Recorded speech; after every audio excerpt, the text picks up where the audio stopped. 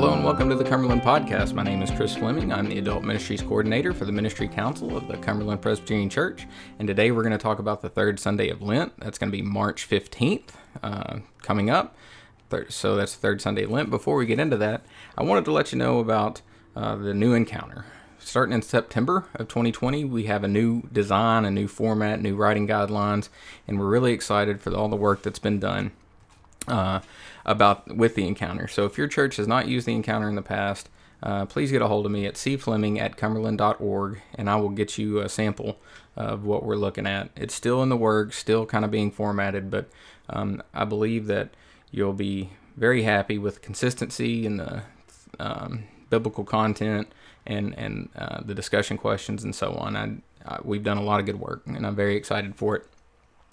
You can also join our Facebook page. If you search Facebook for The Encounter Study, you'll be able to keep up with some of the updates on that. Also, if you would like to, you can join us on Twitter at DMT Adult. Also, there's a DMT Adult Ministries page on Facebook as well. So get connected so we can let you know about all the events that are coming up. Now, for today, I am just going to do general themes because it covers all the text pretty well, and because of life and sick children and transferring from one computer to another and all the things that happen in life and working on the encounter and so on. But we'll start with a prayer, the collect for today. Almighty God, you know that we have no power in ourselves to help ourselves. Keep us both outwardly in our bodies and inwardly in our souls, that we may be defended from all adversities which may happen to the body, and from all evil thoughts which may assault and hurt the soul. Through Jesus Christ, our Lord, who lives and reigns with you in the Holy Spirit, now and forevermore. Amen. I love that prayer. So as for general themes in the Scriptures today, I believe the whole of the lectionary for this week could be summarized as worshiping God in spirit and truth. And maybe that actually means that worshiping in spirit and truth means to come before God with a humble spirit. And that's repeated theme over and over again in these texts. The Old Testament passage is an example of the wrong attitude before God. And the Psalm passage uses the Exodus passage to compare and contrast the proper attitude that we come before God in worship or in searching or questioning. The Romans passage outlines why our attitude should be one of humility before God, because we're all sinners, yet God in his love still cares for us. And in the Gospel passage, Jesus confronts a lady who has every reason to be humble, and she humbly accepts Christ's teaching. And another general theme is access. And by that I mean we have been given access to God. We don't have to go search for a God who is so far in the heavens that can never be found by humanity, but instead we have been given access to God by the ultimate mediator, Jesus Christ. I can't help but think that the thirst for water in the Old Testament was both physical and also a spiritual need. The Israelites needed access to water because they were thirsty, and they could not provide for themselves. So Moses interceded, and through God's power they were given access to that life-giving water. And notice in the Gospel passage, Jesus comments that those who drink of the water that he gives will never be thirsty again. I believe he was commenting that the Israelites were searching for physical sustenance, but what he was offering was eternal sustenance for the soul. In other words, your attitude of whether the here and now is more important than the future and the eternal. In the epistle passage, Christ is our great mediator, and he gives us access to God's grace. In the Gospel passage, there's an issue of access on a couple different levels.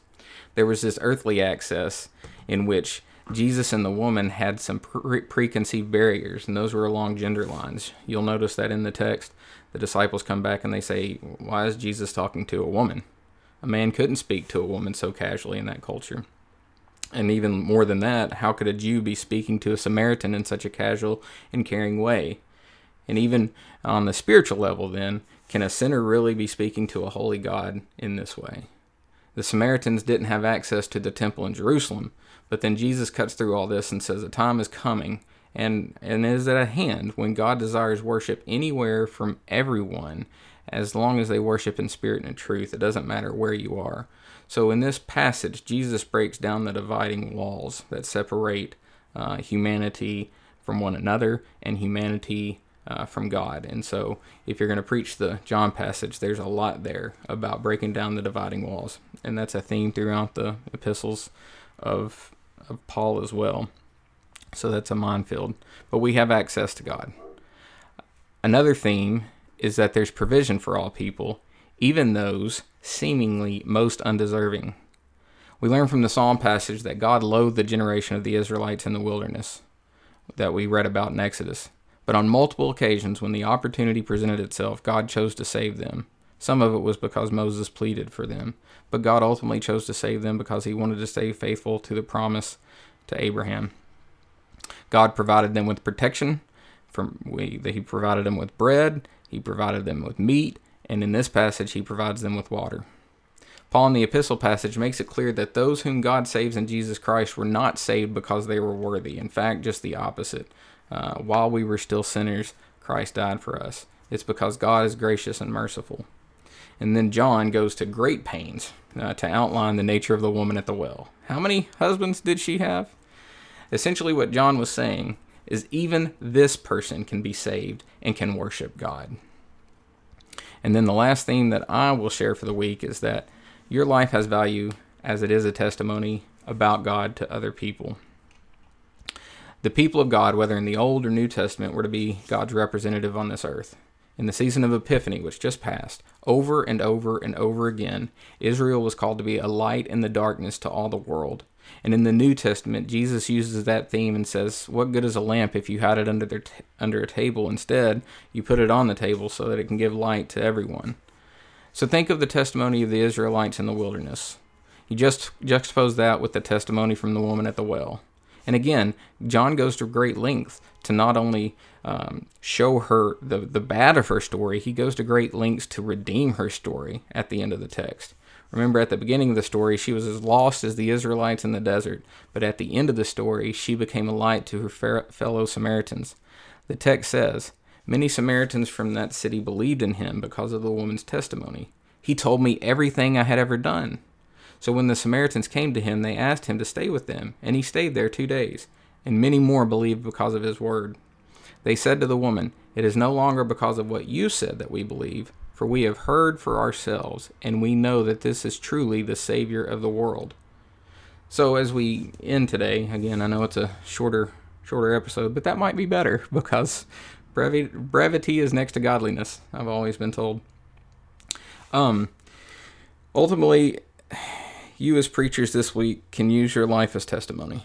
How do you respond? Number one, when things get rough, because life is hard. Will you be like the Israelites and complain and quarrel and test God? Or will you be like the Samaritan woman who sits below at Jesus' feet knowing that you're not worthy to be there except Christ? God in Christ extends grace and transforms us into a life that is worthy of God's calling. And because of your life and your testimony, others might come to spend some time with Jesus and then believe not because of our faith, but because they too have experienced the living God. So that's my prayer for us this week. And I'll end with that. Dear Lord, we give you great thanks because you have looked upon us as sinful as we are and as careless as we are, but you still love us. Not only do you love us, you have sent Jesus Christ to overcome our stupidity and our ignorance and our unfaithfulness to bring us close to your heart. And in that we're transformed. Help us to be people who proclaim that to others. It's in Christ's name we pray. Amen.